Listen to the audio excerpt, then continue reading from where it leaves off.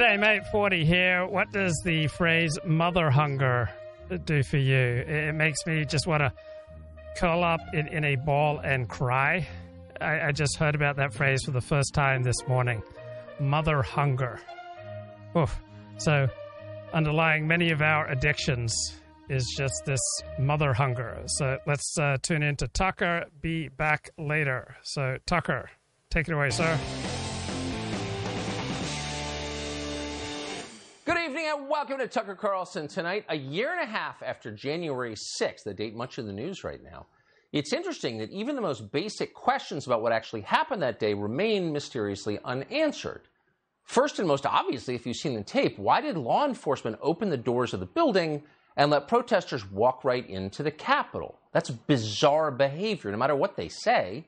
So why did it happen? And then once it did happen, why did authorities lie to the country for months and tell us that Officer Brian Sicknick had been murdered by the mob, when in fact the medical examiner determined that he died of a stroke hours later? Just tonight on CBS News, we were informed just a moment ago, as Norah O'Donnell stared on like it was true, that 5 police officers were murdered by the mob on January 6th. Really? We know of one killing on January 6th, and that killing was committed by Officer Michael Byrd, a Capitol Hill police officer with a confirmed record of highly reckless behavior with firearms, and yet, for some reason, he was allowed to shoot an unarmed, non-threatening woman in the neck. Why was he allowed to do that? What was the justification? No one's ever told us. Why is that? And by the way, just how many FBI agents and DOJ informants were active in the crowd on January 6th? And what exactly were they doing there? Why can't we know the answer to that question? Seriously. And why did Kamala Harris lie about where she was on January 6th? And why there's still no leads on those 2 attempted pipe bombings on Capitol Hill? Remember those? There are massive amounts of physical evidence, but the FBI apparently has gotten nowhere. How come? And so on. So there is still, once again, a remarkable amount that we don't know about what happened that day, despite the fact they tell us it was the largest FBI investigation in American history. That's very strange. We'll address it all in some detail on tomorrow's show. But tonight we want to get to the most basic question of all that you never hear asked. And it's this. Why did so many Trump voters show up at the Capitol in the first place? Somehow no one's ever really explained that. For a year and a half, Democrats have searched for a smoking gun that would prove some sort of pre-planned conspiracy to storm the Capitol. They haven't found that because there wasn't a pre-planned conspiracy. So instead, they've told us that the crowd converged on the Capitol that day because their orange cult leader commanded them to. Now, Trump did encourage a protest that day. That is true. But it's not a real explanation for what happened next. The people you saw outside the Capitol on January 6th were not brainwashed robots, mindlessly following their leader, whatever you think of them. They weren't sociology students from Wesleyan telling you with a straight face there are 400 genders because their professors told them so. No, they were just the opposite. These were mostly sober middle-class people, older, for the most part, small business owners from smallish towns far from the fashionable coasts. They're mostly passionately patriotic Americans, the kind who believe in the Bill of Rights and know what it says. These are people who genuinely love America, far more than, say, Chuck Schumer loves America. So why were they there? Why'd they go to the Capitol? Well, because, again, unlike Chuck Schumer, they actually believed in democracy. And they believed their democracy had been taken from them. They were convinced that the presidential election was unfair, which it certainly was. Some of them believed the election had been rigged. We'll let others debate whether that's true, but the fact is many that day believed it was true. And that itself is a huge problem for all of us going forward. The fact that large numbers of Americans believe democracy isn't real may itself be the biggest threat to our democracy.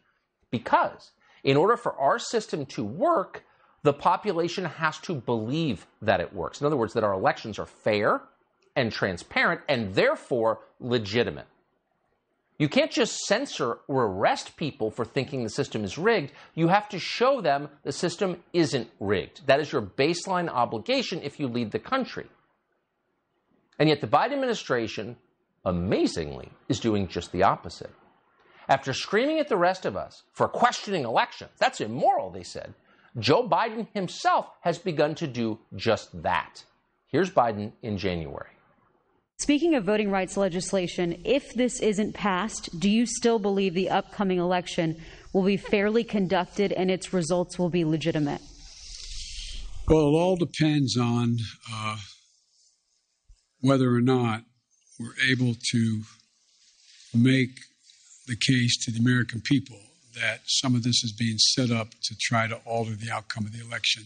You were asked whether or not you believed that we would have free and fair elections in 2022 if some of these state legislatures reformed their voting protocols. You said that it depends. Do you think that they would in any way be illegitimate? Oh, yeah, I think it easily can be illegitimate. Huh? So 2020 was the most secure election in American history. They tell us that endlessly. And you're a nut, probably a criminal, if you say otherwise. And they say that because Biden won. He got, what do they say, 81 million votes. But things are different now because the Democratic Party understands it will be severely punished. It will be spanked at the polls 5 months from now. So because they know what the outcome is going to be, Joe Biden is now telling us that that election could, quote, easily be illegitimate. Illegitimate? How would it be illegitimate? Well, if states required voter IDs at the polls to stop voter fraud, that would be racism. It would be the new Jim Crow. Remember that? Then, when primary elections in Georgia, the state most debated, actually took place, those supposedly racist voting laws led to what? A 200% increase in early voter turnout. Well, how'd that happen? Well, no one in the Democratic Party explained or even acknowledged that it did happen. Instead, they got back to work thinking of new ways to destroy the public's confidence in this upcoming election, the one they are almost certain to lose. In the state of Michigan, a political activist called Jocelyn Benson, now the Secretary of State, a former employee of the Southern Poverty Law Center, by the way, just accused other secretaries of state of trying to rig the election by spreading, quote, disinformation. Watch. The very threat of potential secretaries of state using these increasingly high-profile positions as a bully pulpit to spread misinformation and lies, thereby causing citizens to disengage and lose faith in their democracy, is one of the most dangerous and pernicious ways in which this office can be misused. We facilitated a meeting with law enforcement officials throughout the state, the Attorney General's office, and local election officials in our state to build connectivity so that we can preemptively prepare for anything. And it's a big job of what we have to do in this moment. And if you don't have a Secretary of State leading in that way, you can instead open the door for all the pernicious attempts to undermine our democracy. Okay, so first of all, people who don't blink enough ought to make you nervous. People who recite pre-masticated chunks of language handed to them by the DNC ought to be dismissed because they're not thinking for themselves, they're repeating propaganda. But secretaries of state who do that should be feared because secretaries of state are responsible for certifying elections. So if you were a secretary of state who wanted to restore the public's trust in election results, you'd probably do your best not to sound like a low-IQ MSNBC weekend host on MSNBC. Instead, you try to come off as competent and sane. But Jocelyn Benson is deliberately doing the opposite. Why is she doing that? Why is she trying to shake your faith in the coming elections? You've got to wonder. And of course, Jocelyn Benson's concerns about election integrity are strangely selective, or maybe not so strange. She never mentioned, for example, a major and supposedly unintentional screw-up by the Census Bureau that just took place, you probably haven't read about.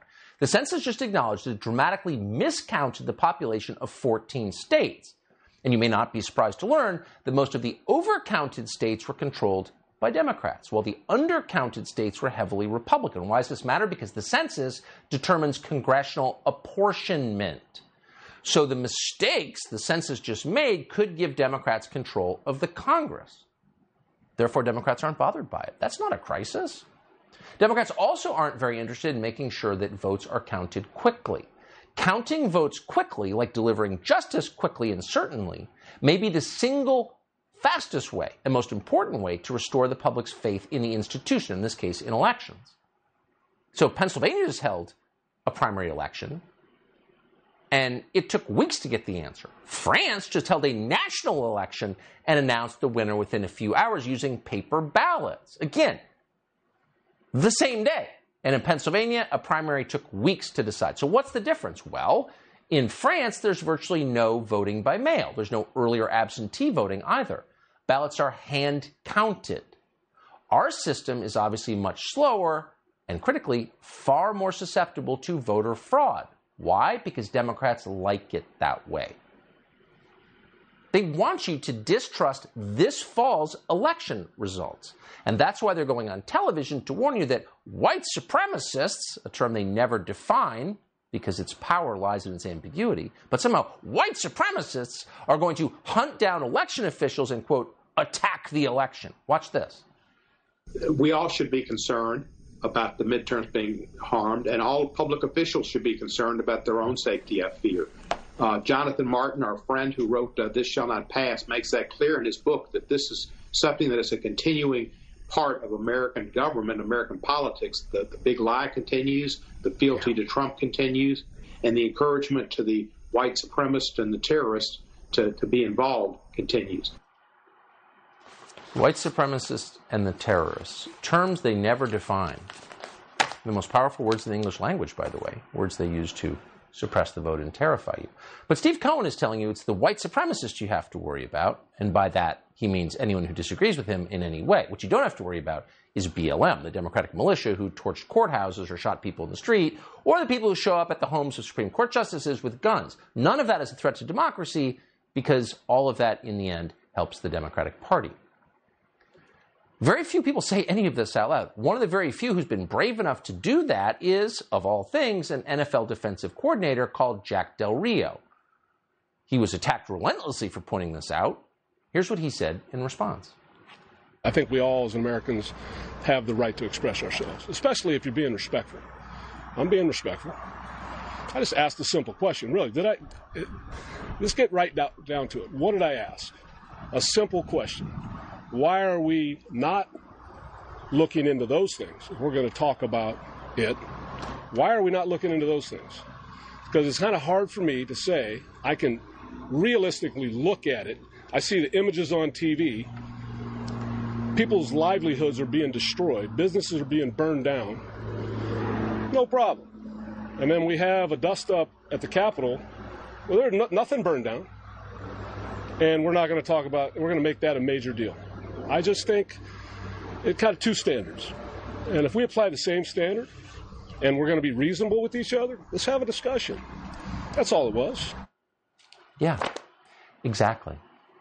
But ultimately what matters long-term for all of us is that people believe our system is real, that democracy is not a charade, that the outcome is not predetermined, that everything in this country is not controlled by a small group of people, billionaires, and the people who work for them in Washington, that everybody has a voice, that we're all equal in that all citizens have an equal chance to choose their leaders. That's the core promise of democracy, and people no longer believe it. So the question is, can we now, with the current rules in place, have faith in November's elections? That really matters, not just because the outcome in November matters, but because the system itself matters more than anything. Harmeet Dillon is the chairwoman of the Republican National Lawyers Association. She's looked very closely at this question, and she joins us tonight. Harmeet, thanks so much for coming on. So it's pretty clear Democrats want to all of a sudden undermine the public's faith in elections. It's pretty low. It's partisan. But the deeper question is, can we actually trust the outcome of these elections with the system that we have in place? So I don't know about you, but I kind of overdid it with my stretchy bands last night on the show. I was just so carried away. I had so much no-fap energy. I was just so inspired by Leah Greenfeld's talks on nationalism that I went a little too far with my stretchy bands. And now, little sore in the shoulders. What are these muscles here? A little sore around here. So I have these routines to try to, locate that unnecessary tension and to release it. To stretch, to release. And so I take 90 minutes, 2 hours pretty much every morning. On weekends, I often take 3 hours, right? Just kind of limbering up, getting ready for the day ahead, doing my exercises, doing my strain, counter-strain procedures, right? Doing positional release. And as I do that, I like to listen to something edifying. I don't like to start my day with the news. I want to start my day with something uplifting, something edifying, something that will enable me to, rise above my brutish animal desires. Right? I want to be a better man than I was yesterday. I mean, gosh, the things I did yesterday, the people I buried yesterday, I don't even want to think about that. I just wasn't spiritually aligned yesterday. Gosh, I even did a show. Like, what do you do with a client who won't stop ejaculating? I mean, how did a great moral figure such as myself like dive into the gutter to do such a show? It's not really who I am. I'm a very respectable man. And just reading about Deshaun Watson and how he was patronizing unlicensed massage therapists and urging them to get up in there. I mean, bro, this is no way for a moral leader to behave. And yeah, I know he used the rhetoric that he was out there supporting black woman businesses, but I mean, come on. But how did I get caught doing a whole show on ejaculating clients? So I need to get more spiritually aligned this morning, get my day off right. The morning's the rudder of the day, bro. So how do you get your day, off right? Well, I think it's important to start with the Center for Healthy Sex.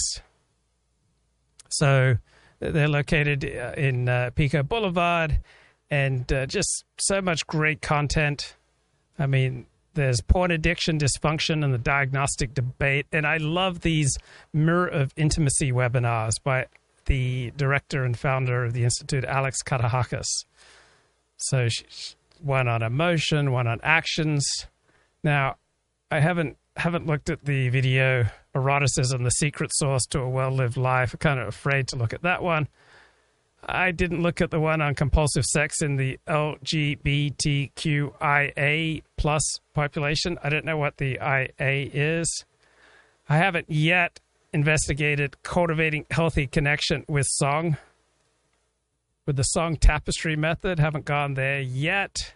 I'm looking forward to diving into Mirror of Intimacy webinar with Alex Katahakis on reciprocity and bodyfulness, uniting our bodies and our right to receive pleasure with Rachel Allen. I'm not sure I'm ready for that. I'm trying to stay no fap.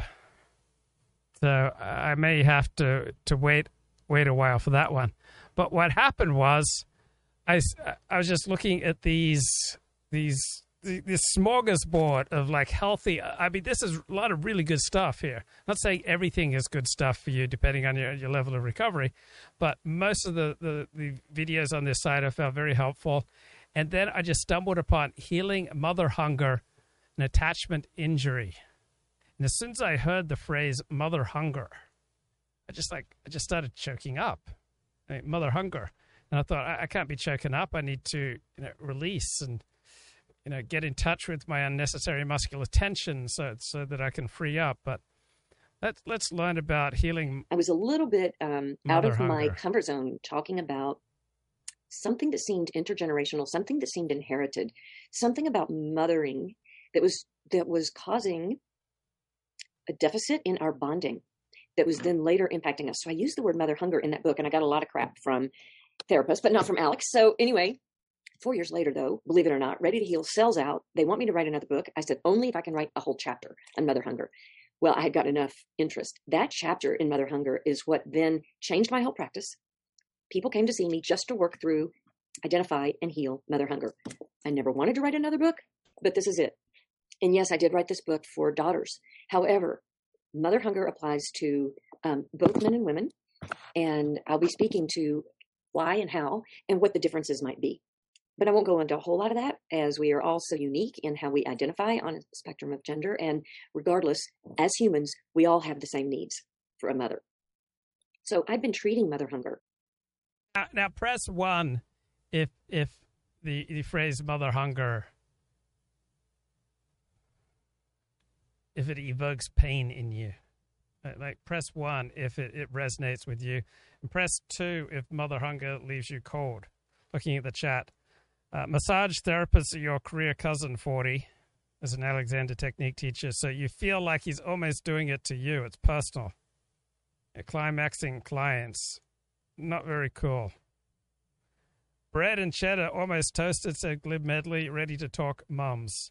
So come on, how many other people have mother hunger? Black Pigeon Speaks is going live. Bro, I'm talking about mother hunger, and you're all up in Black Pigeon Speaks. This woman should have started. this woman is a mother, and she is the author of the book Healing Mother Hunger.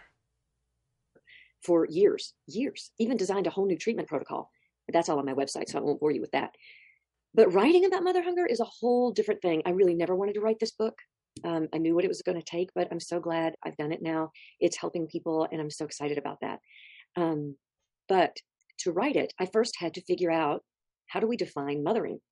What is it that I've been treating? I know I've been treating a deficit in mothering, but what have I been doing exactly? How would I quantify it? How would I operationalize what a mother does? So I started with going to the dictionary and looked up what Webster's definition of mothering is. And here's what I got. To mother is to care for someone as a mother would. Okay. That was. So I tend to exhaust people with my yen and yearning for mothering.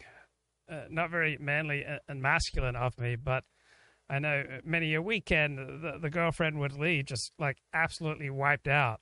You know, I've been, God forbid, I've been hammering her like a daddy and sucking from her like a mother. I'm sure I've gotten that all wrong, but they just leave absolutely exhausted because I was just so, emotionally and physically needy. And I know that I've gone through much of my life yearning for substitute father figures. Like I've often resonated, more with my friends' fathers than even my friends. But when I hear that phrase mother hunger, it makes me realize that I've gone through my life with just as much mother hunger as father hunger. I mean, I just want to choke up when I hear that phrase mother hunger. I mean, if you're watching this show, you're hungry to attach, right? You very likely have mother hunger. If you didn't, you wouldn't be here, right? Mother hunger results in the insecure attachment style. So you've heard the song Baby Come Back, but what about Mummy Come Back? Any kind of fool could see there was something in everything about you. Mummy Come Back, you can blame it all on me. I was wrong, and I just can't live without you. So my mother died when I was 3, but she left me a book. She published this book when I was 1. Fireside Stories by Gwen M. Ford. So I think she died just after her 40th birthday. So let's have a look at Mum. There's my dear old mum. There's my dad and mum. Okay, so Fireside Stories. 1, Ping the Unwanted, The Mysterious Name, How Antonio Lost a Leg, The Leopard Runs Away. So it's a book of children's stories. So I would read this book and try to figure out, like, what was the message that my mother was trying to give to me in this book? Slave traded to minister. A Bible multiplies. Elmer the Ugly. The Bird God Sent. Fire in the Forest. The Secret Gift. A Boy Like You. And it's even illustrated. I mean, this book has it all. And so I'd pore over this book kind of looking for the message. The Bird God Sent. And I finally figured it out. The message that my mother was leaving for me in this book was that she wanted me to be a good Christian.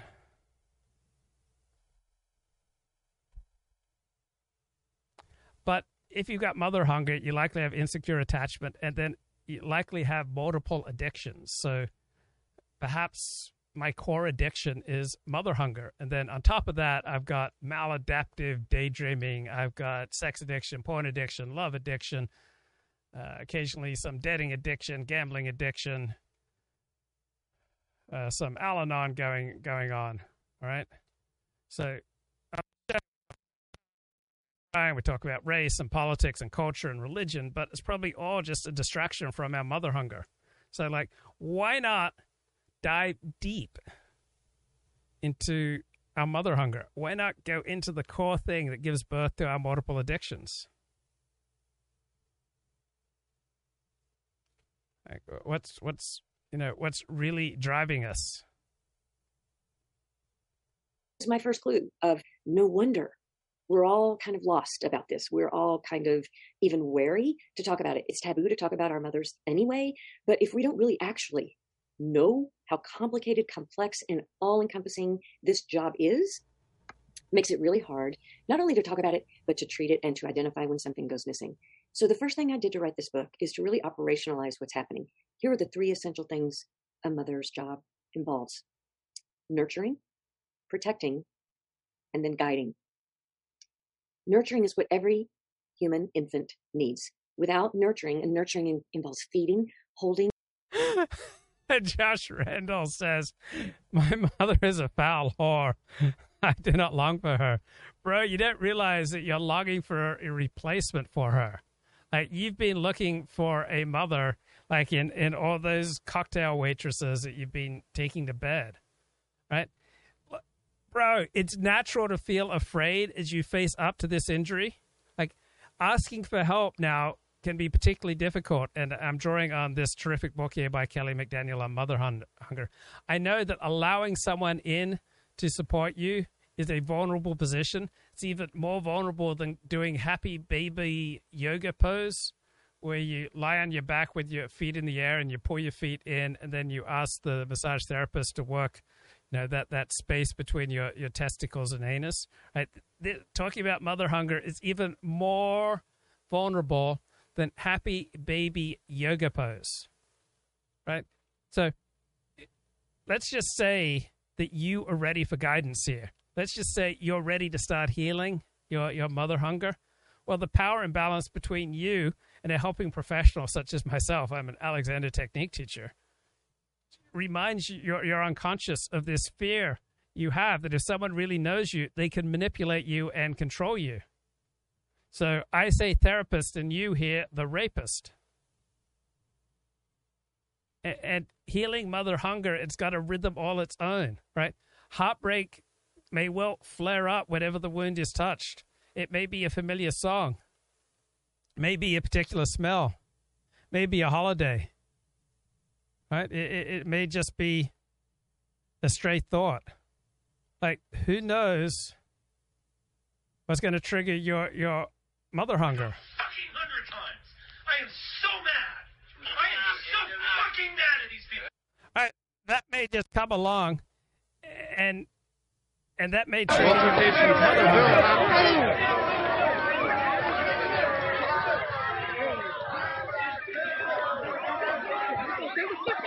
You never know what's going to trigger your mother hunger. Whoa. I'm at the point where I'm ready to put these police in the fucking grave. Whoa, disavow.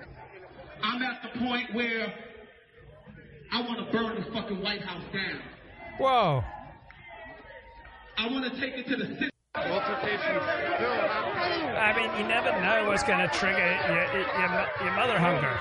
It could be a glance. It could be a song. It could be a speech.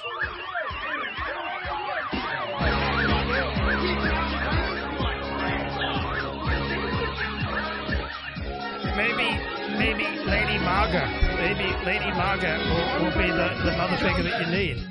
Walk away from the hate. We're all human, and we don't segregate. Tonight, women, help make America great. We are all in this together. Color, a red, white, and blue, and they stand for every one of you. And together, here's what we're gonna do. We're gonna make America great. Everybody's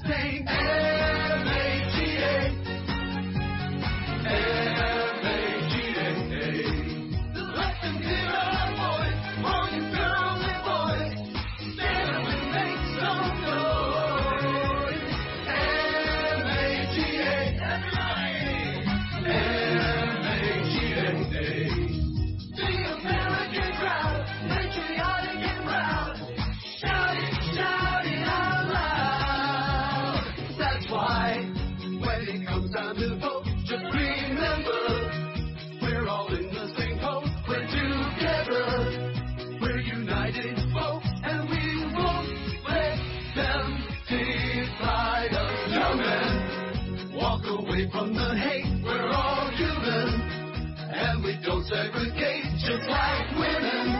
I'll make America great. We are all in this together. Everybody sing M-A-G-A. M-A-G-A. Black, white, and brown, from every city and town. We don't let haters keep us down. M-A-G-A. Everybody. Okay, you never know what's going to trigger your mother hunger. Okay, thank you very much to Lady Maga. M-A-G-A. All right, so mother hunger, it can flare up anytime whenever the wound is touched by a familiar song, a particular smell, a holiday, a stray thought. And so when it does, ask yourself what hurts. Are you longing for affection? Are you feeling scared? Do you feel lost? So mother hunger exists on a spectrum, and it refers to the essential maternal elements that you may be missing. There's no magical formula for healing mother hunger, but we're here to identify how you feel so that we can start, right? So we're here to identify your primary missing maternal needs. Do you crave affection and quality time from one special someone? Then you got mother hunger. Do you need more nurturing? Are you routinely anxious and afraid? Yes, I'll say yes. You need more protection. Do you feel uninspired or lost? You need guidance. Do you have apology ache? Do Black Lives Matter to you? Do Black Lives Matter to you? Do Black Lives Matter, all right, Karen? Fucking white piece of shit, you little fucking pussy-ass bitch! Oh, yeah? You want to fucking go, Karen?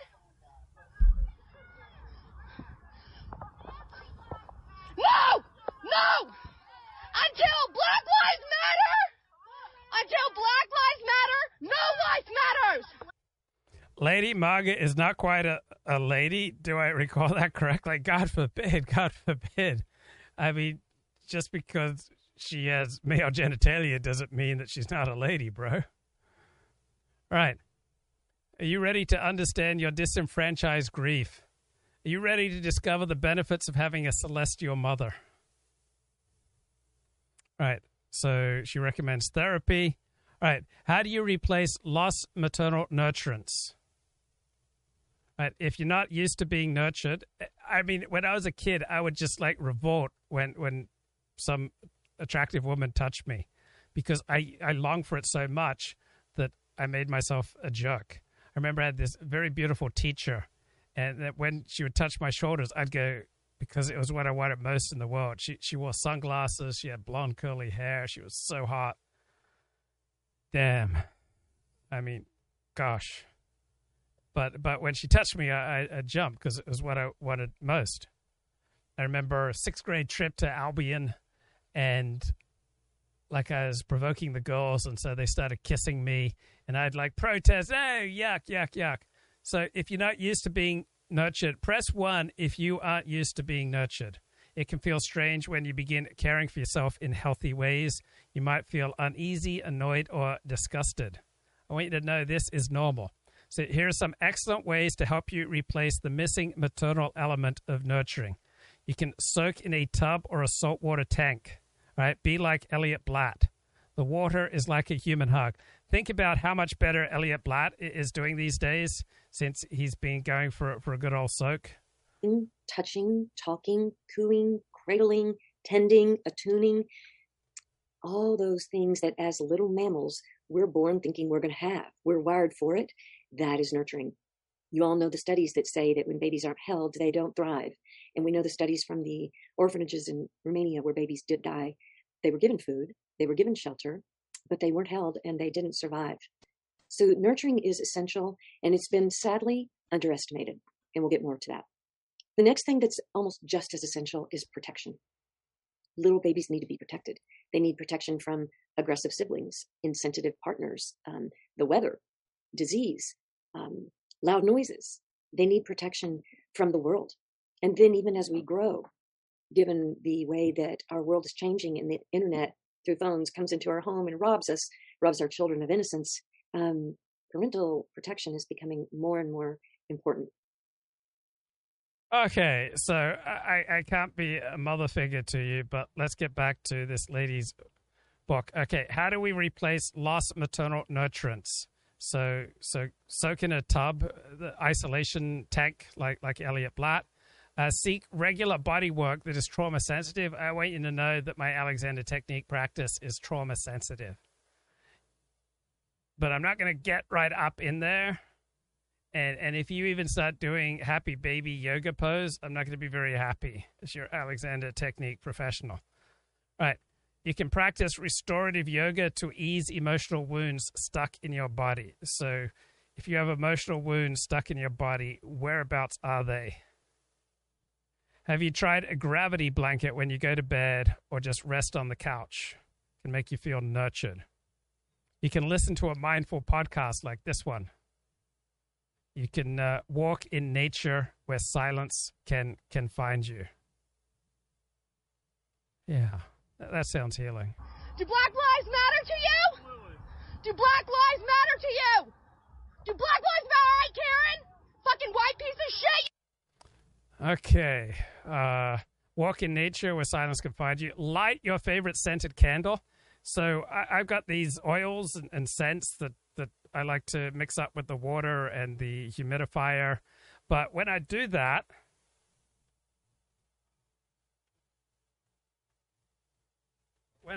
I start getting these really negative readings. I spent $106 before tax on this air quality measurement gizmo. So I've got really good air quality. It's 77 degrees in here right now, 46% humidity. I mean, look at how good my air quality is.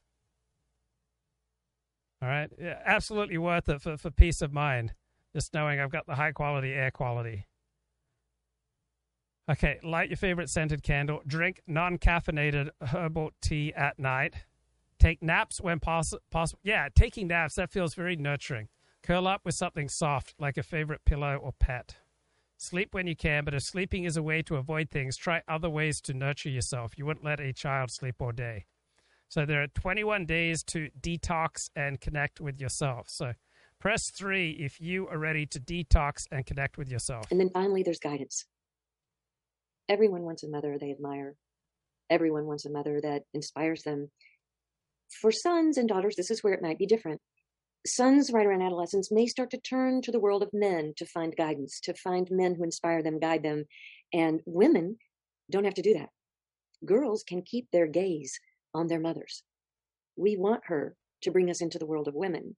We want her to teach us, inspire us just by who she is and by example, not by what she's saying.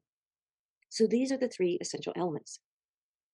So a clinical term for mother hunger would be, if one of those goes missing, let's say there's not enough nurturing, maybe there's protection, maybe there's some guidance, but not enough nurturing, that may create some insecure attachment. Maybe there's no protection. Okay, we had some election results, and the liberal San Francisco DA was turned out. Let's get if you're looking for reassurance that democracy can work, look to San Francisco. Last night, 60% of the city's voters decided to oust Chesa Boudin. That is the district attorney who refused to enforce the law in San Francisco and turned our prettiest city into a pretty hellish place. For example, Boudin is one of the reasons that people feel free to defecate on the street. Does that mean that as the district attorney, you can't do anything about human feces on the street? Sorry to say, the best I can do about it is to use whatever platform I have here in front of all of you on Twitter to demand more public toilets. I think public toilets are a great solution to that problem. I'll tell you what's not a good solution is having police who could be investigating unsolved rapes and murders get distracted with paperwork to give citations to people who don't have anywhere to use the toilet in private. Oh, so there's human feces on the sidewalk, but it's your fault for not building more public toilets. How about no crapping on the sidewalk? How's that sound? And that is the message, actually, that San Francisco voters sent yesterday. And the reason they were able to traces back to a man called David Sacks. He's one of the people who funded this recall election. He's the co-founder of Kraft Ventures, where he's a partner. He's also the former CEO of PayPal. And we're happy to have him join us tonight to celebrate the triumph of democracy in his city, San Francisco. Congratulations. Were you surprised by the margins here? They seemed huge, given the city. Yeah, thank you, Tucker. It's great to be here. Boudin tried to portray this recall as a Republican recall. He called it Trumpist. But only 7% of San Francisco voters are registered Republicans. It's a 90% Democrat city. And so the 60% majority shows you that mainstream Democrats and moderates throughout the city rejected this sort of radical progressive agenda. And so I think what you're seeing now is some boundary lines are being drawn inside the Democratic Party where average Democratic voters are starting to push back against the activists and the woke billionaires, the donor class, and the unions and the special interests who are trying to push a agenda that's out of step even with the liberal citizens of San Francisco. Well, exactly. And the idea that this is some sort of Trumpist effort, you merely, whatever your politics are, stepped in and gave voters the opportunity to weigh in because it is an emergency what's happening in your city, I think it's fair to say. So you just allowed democracy to take place. How could anyone complain about that? Right. And it wasn't just me. There were many other organizations and individuals who contributed who, are registered Democrats. And so it was very much a broad-based effort of people in San Francisco rejecting this sort of radical decarcerationist agenda where Chesa Boudin had this idea that he could make San Francisco safer by emptying out the jails and releasing or decreasing the prison population as much as possible. They call it decarcerationism. Obviously, it backfired massively, and we're all living with the results of that now in San Francisco. And, just San Franciscans from all walks of life have basically rejected that agenda. But, like I said, the sort of activist wing of the Democratic Party is still deeply invested in it. And it's going to take a lot more than one election to get them to reject it. And so, this sort of playbook here is going to have to be replicated across the country. Really? So you honestly don't, and you follow this closely, mm-hmm. If they lose in San Francisco, that's not a clear enough message for them? Well, I think you've got these sort of decarceral prosecutors who've been elected in L.A. and Chicago, New York City, Austin, Philadelphia. They're backed by very deep-pocketed sort of woke billionaires, Soros, Reed Hastings, and so forth. They're not going to change their minds just based on one election. So they may change their messaging, but I don't think they're going to change their minds. It's going to take, effort in many of these cities to try and make a change. Yeah, it's going to take democracy. Amen. David Sacks, congratulations. You really have helped make that city better. We appreciate it. Okay, thanks, Tucker. But let's get down to brass tacks, man. This is all driven by mother hunger. 21 days to detox and connect with yourself. All right, for 3 weeks, feed yourself as you would a young child. Minimize the sugar, caffeine, and processed foods. Write down your thoughts and feelings as you notice them. Yeah, I often do this. I just start writing down everything I'm thinking and feeling. This is one of the hardest healing tasks, but it is essential. Make sleep a priority. So I got this new nose mask for my CPAP, and it's comfortable. I can just leave my CPAP on all night, so I'm getting good sleep at night.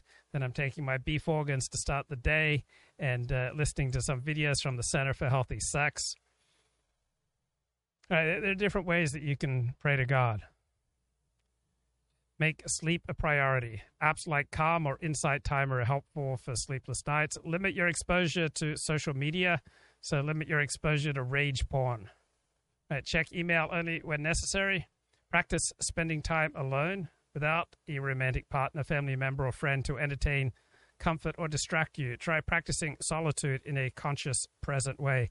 Are you practicing solitude in a conscious, present way and staying no fap? Right?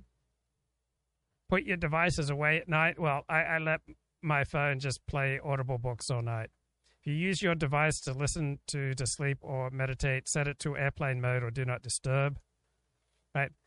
If all of this seems impossible and you keep reaching for your mother only to find yourself hurt and disappointed again, consider seeking the help of a licensed therapist. A support group can be helpful if you have addictive habits. So there are support groups like Overeaters Anonymous, Sex and Love Addicts Anonymous, Adult Children of Alcoholics, and Alcoholics Anonymous.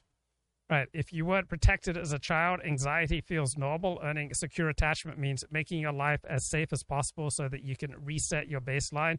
Your body may have no idea what relaxation feels like because you've been alert and ready for danger most of your life. So avoid movies and shows with violence. Turn off the news. Listen to your intuition if someone or something feels off. Calm your overactive amygdala with relaxation techniques. Move your body gently. Exercise motivates a sleepy, disassociated nervous system. Spend time with safe people. Listen to educational podcasts about attachment. Therapist Uncensored is a good one. Conscious, healthy dissociation soothes fear. It's helpful to find ways to turn off your fear brain so that your body can relax. Happy movies help. I love underdog sports stories. I don't think I've ever seen an underdog sports movie that I didn't like. How do we replace lost maternal guidance? So we grew up just breathing in our parental expectations. We created a life that reflects our parents' values instead of our own. We've taken on their hopes and dreams. We've taken on their contradictory and confusing messages. So what can we do? Apology ache. Many of us are experts at acting like it's no big deal when someone hurts your feelings. Yeah, that's pretty much how I've lived my life. We swallow pain to avoid conflict. Yep, guilty as charged.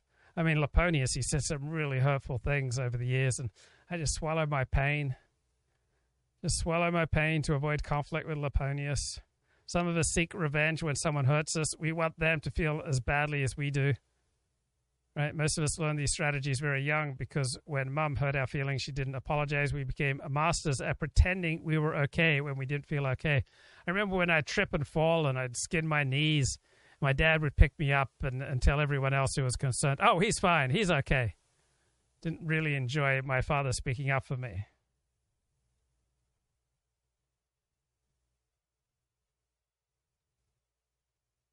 Guys, I'm not getting any feedback on mother hunger. Maybe he just picked a bad day to stop smoking bath salts. When I see, looking forward, I see Uncle Wally. All right, look, I know under that bravado, bro, you're afflicted with apology ache, right? You've got this longing for Uncle Wally to come and tell you that, I'm sorry. You're waiting for an apology. You're hoping your pain will stop when Uncle Wally recognizes that what he did to your backside was wrong. But lots of people don't acknowledge their hurtful behavior, and they don't apologize for it either. They're not sure how to apologize, or they feel too much shame, or they simply can't empathize. So the legacy of an unapologetic mother or unapologetic Uncle Wally is incredibly hurtful. You might not even recognize a sincere apology from someone because you've never experienced one in your formative years. An apology is more than just the words, I'm sorry, though it's a good start. So an apology is not an excuse. An apology is not a denial. Someone tries to talk you out of your reality. That's not an apology. That's a way to avoid feeling remorse. Words like, was it really that bad, or are you being too sensitive? That just adds insult to your injury. Right? This type of apology asks you to ignore how you feel. Right? This is a safe space where you don't have to ignore how you feel. It just adds shame to the hurt. Shaming efforts hide behind false apologies, such as when someone suggests, I'm sorry you feel that way, as if your feelings just happened in a vacuum. Right? So you were hurt before, now you're hurt and you're mad. Apologies should not be manipulative. Right? You don't want to hear someone saying, oh, I'm such a mess, I can't help it when I sleep with your best friends. That's not an apology.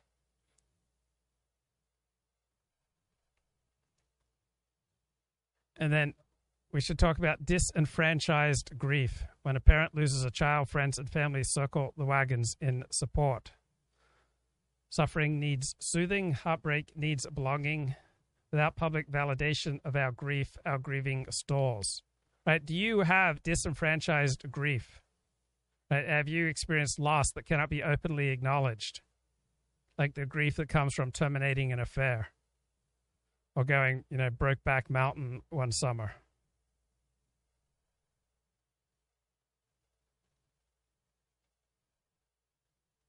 So normal grief tells us that grieving happens in predictable stages that end with resolution, but abnormal grief doesn't move through predictable stages. It stays stuck in patterns of mourning.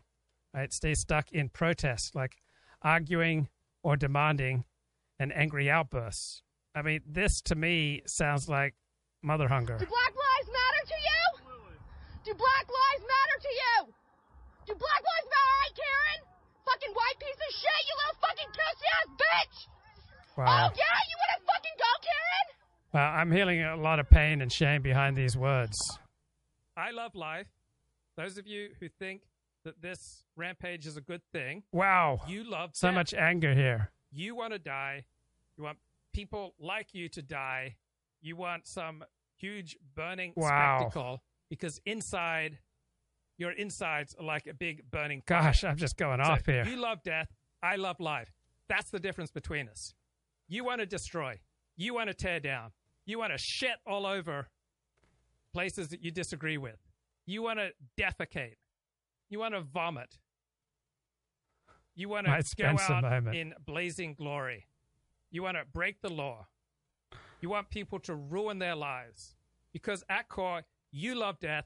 I love life. I love the rule of law. You want to destroy the law. You want to shit all over this country. I want to protect and clean up this country. That's the difference between us. You want to take a shit on the United States of America. At your core, that's who you are. That's what you want to do. You are full of shit. You want to take a shit on this country. You love death. You glorify death. 5 people died.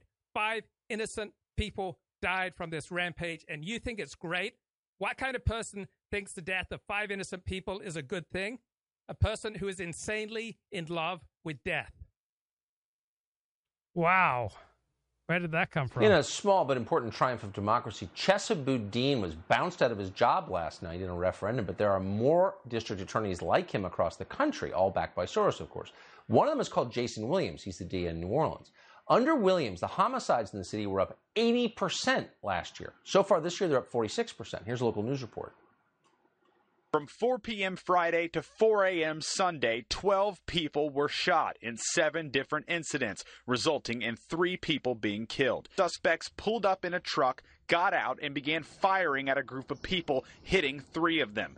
One victim, a 22-year-old male, was pronounced dead at the hospital. Less than a mile away, around 3 a.m., police say a 16-year-old boy got into an altercation with someone in the French Quarter and was shot. Video shows mayhem in one New Orleans neighborhood. Dozens of shots send people running. My wife and I hear assault rifle fire that seemingly was not going to end. One neighbor tells Fox 8 she thinks more than 70 rounds were fired. French Quarter used to be wild, always has been, but you could go there. Can't now. Too dangerous. How out of control is New Orleans? Well, at a time when they're telling you that they need to take your deer rifle away because some lunatic shot up a school, this is what it looks like. Dozens of people in downtown New Orleans, right near the convention center, filming themselves waving handguns and rifles on the street. Watch this.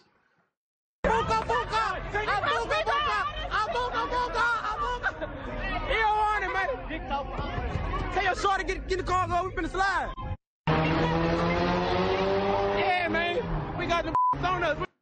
Just parked right in the middle of the street next to the convention center in the middle of the day. So what are the New Orleans police doing about this? Well, we checked their Facebook page.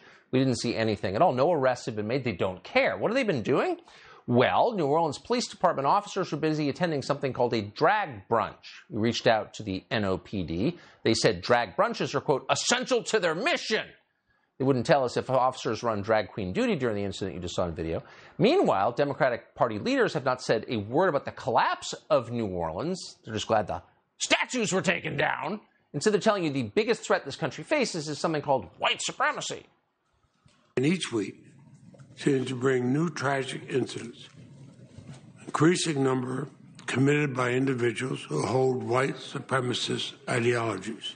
Congress and law enforcement can strike a balance that preserves treasured civil liberties while protecting against a rising tide of white supremacists. The bill that I brought to the floor was required that white supremacist terrorism be restored as one of those categories. It was eliminated under President Trump. White supremacist violence is a nationwide problem.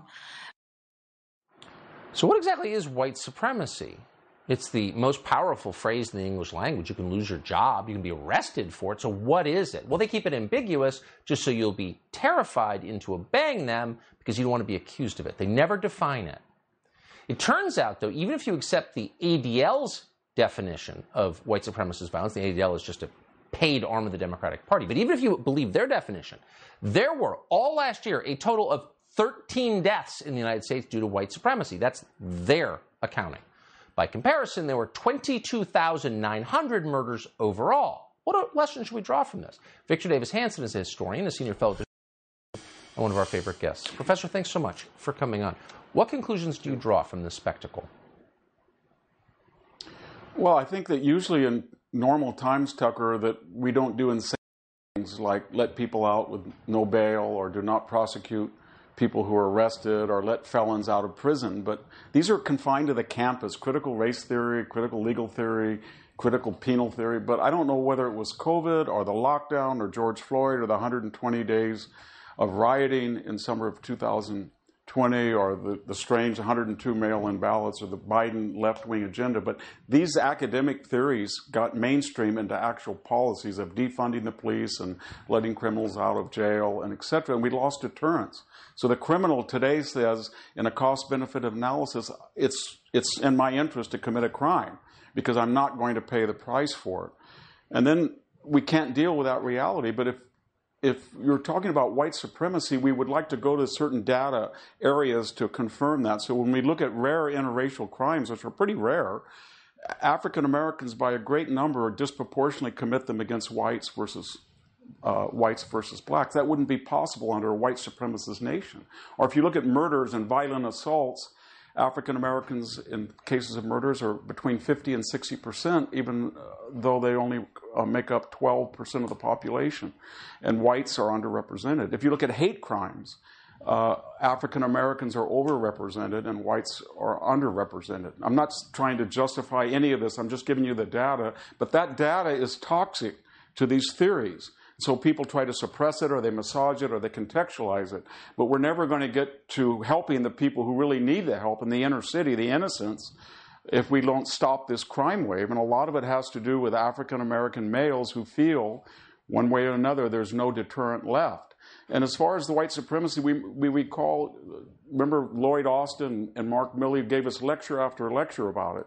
And so but one thing they didn't do, they never gave us any data. They didn't say, here's the Pentagon's data, here's the enlisted ranks. We have an epidemic where white soldiers are committing interracial acts of hostility at a greater number than Hispanics or Latinos vis-a-vis other races. They never told us that. But since they wanted to dwell on race, and proportional representation, which I think is very dangerous in a multiracial society, maybe whites are more violent in the sense that they're more likely to be in combat units, about double their numbers of the general population, and white males died at twice their numbers in Afghanistan and Iraq. Nobody ever talks about that. If that's what they mean by they took a gun and they went after the enemy and that makes them dangerous, I don't know if that's what they intended. But finally, Tucker, the left doesn't have an agenda in November, so we're going to hear Roe versus Wade, we're going to hear the Electoral College is racist, filibusters, we're going to hear white supremacy, and we're never going to hear, here's what we can do for energy, here's what we can do for deterrence of foreign policy, here's what we can do for inflation, none of that. So this is what it's all about. Of course, it's pretty simple. If you improve people's lives, no matter what color they are, they'll vote for you. And if you don't, they won't. I don't know why they haven't figured that out. They won't. But they haven't. Victor Davis Hanson, Hawley, because he just got whistleblower documents showing that is, of course, a total lie. The memos Hawley obtained showed the board was created in part to monitor domestic speech, conspiracy theories about the validity and security of elections, and COVID vaccines. If you question the COVID vaccines, right, you need to be monitored. The board was also working on a partnership with Twitter to suppress unauthorized opinions of many stripes. Josh Hawley is, of course, a senator from Missouri. He joins us tonight with these documents. Senator, thanks so much for coming on and for doing this. So this was aimed, tell me if I'm mischaracterizing this, at our population. Yeah, that's exactly right. As it turns out, Tucker, the people that the Biden administration thinks are the real threat to America, it's not the drug cartels, it's not foreign threats, it's you, it's the American people. Yeah. If you have questions about COVID, if you have questions about COVID masks, if you have questions about the COVID vaccine, this administration wanted you to be monitored. This disinformation board was set up to go after you. That's what the documents say. By the way, election integrity, same story. The documents specifically mention that they needed to be a disinformation board because some people were having questions about election integrity. Some people had questions about January 6th. Well, we couldn't have that, and this board was set up to monitor that. That was what was in their sights. And I tell you, Tucker, it just gives the lie to what they were saying in public. So the federal government partnering with private companies to censor Americans who criticize Pfizer is unconstitutional, isn't it? Yeah, you would sure think so. I mean, this idea that the government is going to stand up an institution that's going to monitor American speech, that's going to treat Americans' political speech, Tucker, core political speech about political issues as something that needs to be monitored, that needs to be countered. This was going to be a state propaganda machine.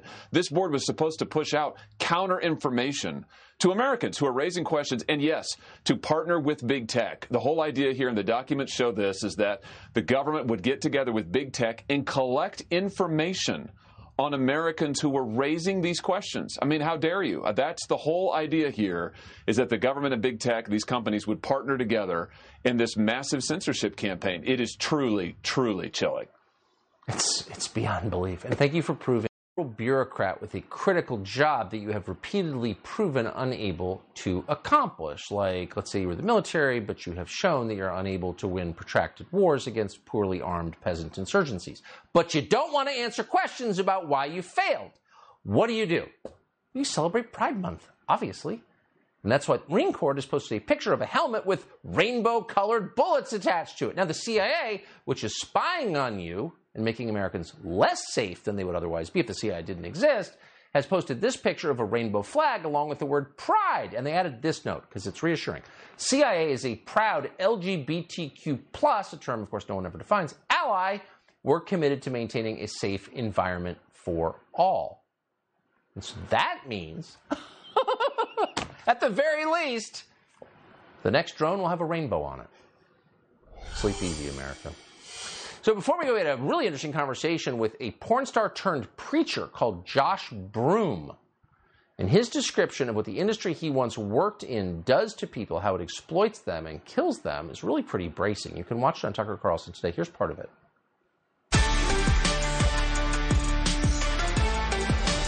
It's literally leading to deaths.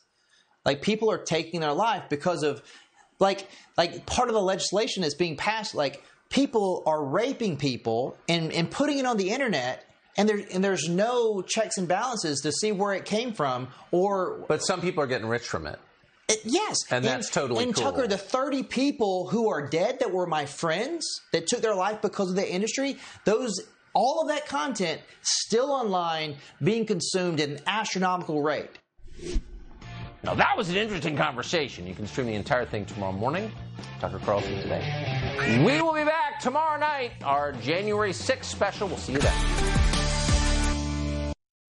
Okay, thanks, Tucker.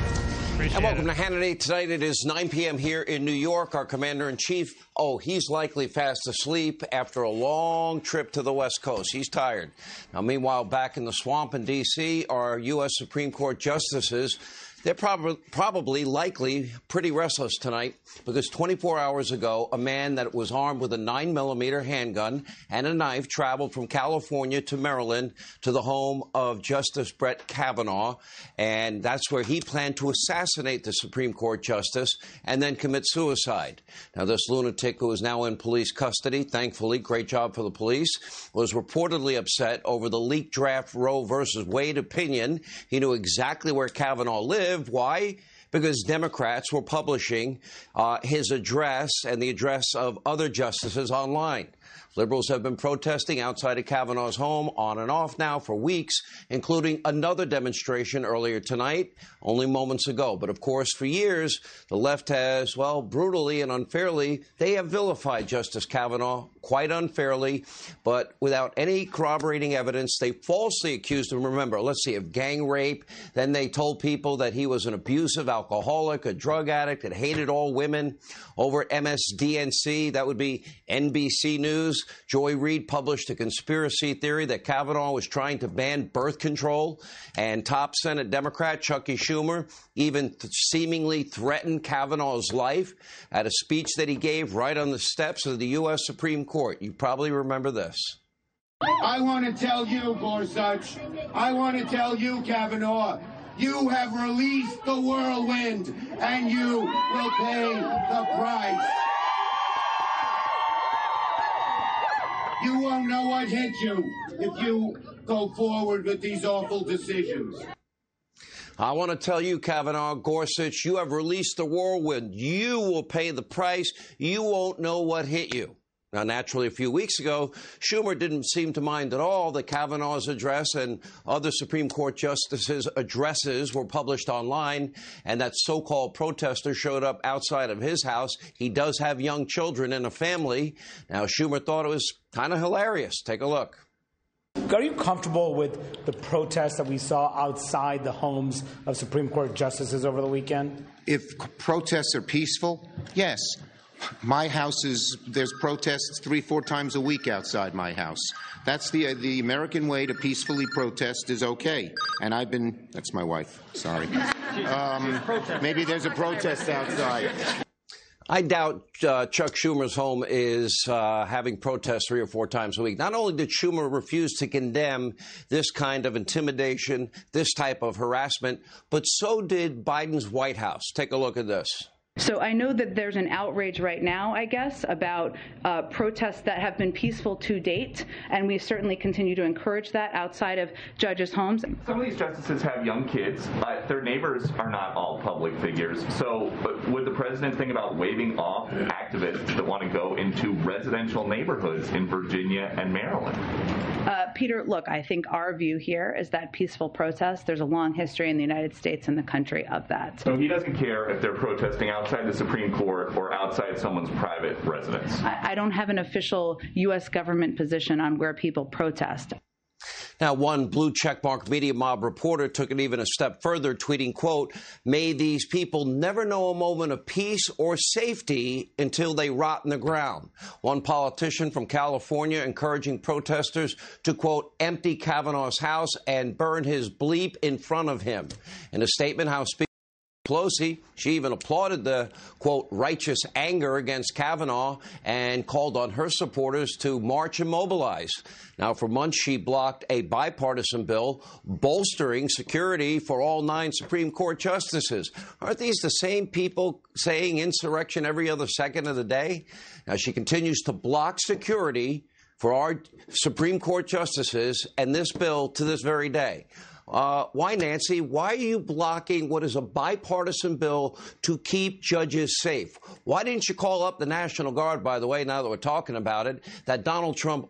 So I know particularly in modern Orthodox Judaism, there's a big movement to protest in front of people's homes if they refuse to give their wife a get, or often a Jewish divorce, or they refuse to give their wife a divorce through the particular Beit Din Jewish law court that the community wants them to go through. So often men will say, oh, I'll give my wife a get through this Beit Din, through this law court, but I won't give it through that.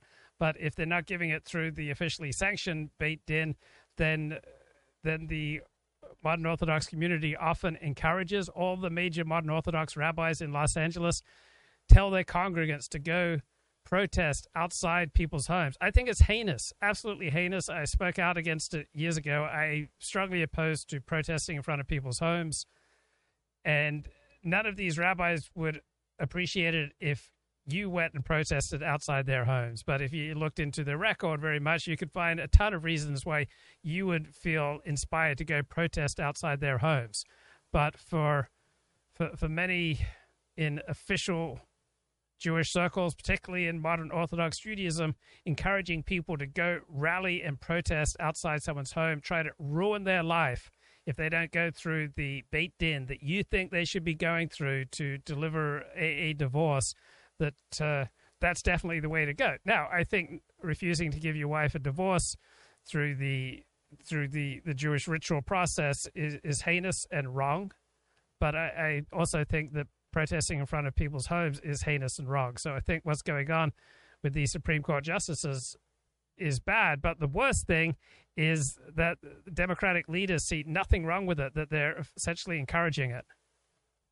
Authorized days earlier for you on January 6th, because I doubt that committee's ever going to ask you, because they have a predetermined outcome. And keep in mind, for the past several weeks, this country has experienced an increasing level of violence against those that oppose abortion. Look, for example, in Buffalo yesterday, one pregnancy center, it was actually firebombed. In Asheville, North Carolina, another crisis pregnancy center was vandalized overnight, windows broken, graffiti that read, quote, "If abortions aren't safe, neither are you." We recently saw a similar attack that was in a clinic in Wisconsin, and yet Nancy Pelosi is blocking a bill that would step up security for these justices who might soon overturn Roe v. Wade. Really? And just to recap, the party that claims to revere our great institutions, the Democratic Party, they first vilified, then they smeared a U.S. Supreme Court justice. Then many called for violence against him. You won't know what hit you, right? And then someone, perhaps one of their lackeys inside the Supreme Court, leaked the court's abortion decision, or at least a draft of one, in an unprecedented effort to unleash an angry mob against. So I don't play Sean Hannity almost ever on this show, but I think he was pretty good there. Interesting article on NPR.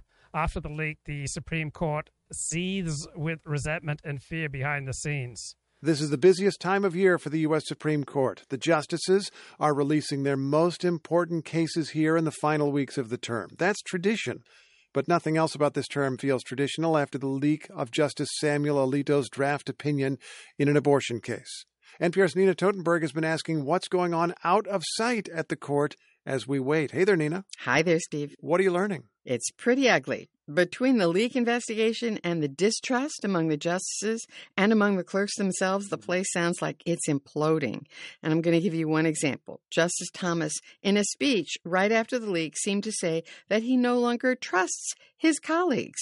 When you lose that trust, especially in the institution that I'm in, it changes the institution fundamentally. You begin to look over your shoulder. It's like kind of an infidelity that you can explain it, but you can't undo it. And he implied that he doesn't trust Chief Justice Roberts. The court that was together 11 years was a fabulous court. It was one you look forward to being a part of. Those 11 years were when Chief Justice William Rehnquist was chief, and he was succeeded in 2005 by Chief Justice Roberts. We don't know what the root of this antipathy is, but we do know that Roberts infuriated some of the court's conservatives 10 years ago, talk about carrying a grudge, when he changed his mind and voted to uphold key provisions of Obamacare. Those switches, Steve, they're pretty rare, but they do happen and in good faith. Sometimes a justice just changes his mind. But that switch so infuriated some of the court's conservatives that it leaked, obviously from the conservative side, to embarrass Roberts. So in that case, some justices' bad feelings leaked out, but now we have a leak of an actual draft opinion, which seems almost never to happen, on abortion, just about the most emotionally freighted, politically freighted topic you could imagine. And Roberts has ordered the court's own marshal to investigate who's responsible. That must have added to the bad feelings. Well, it's a mess.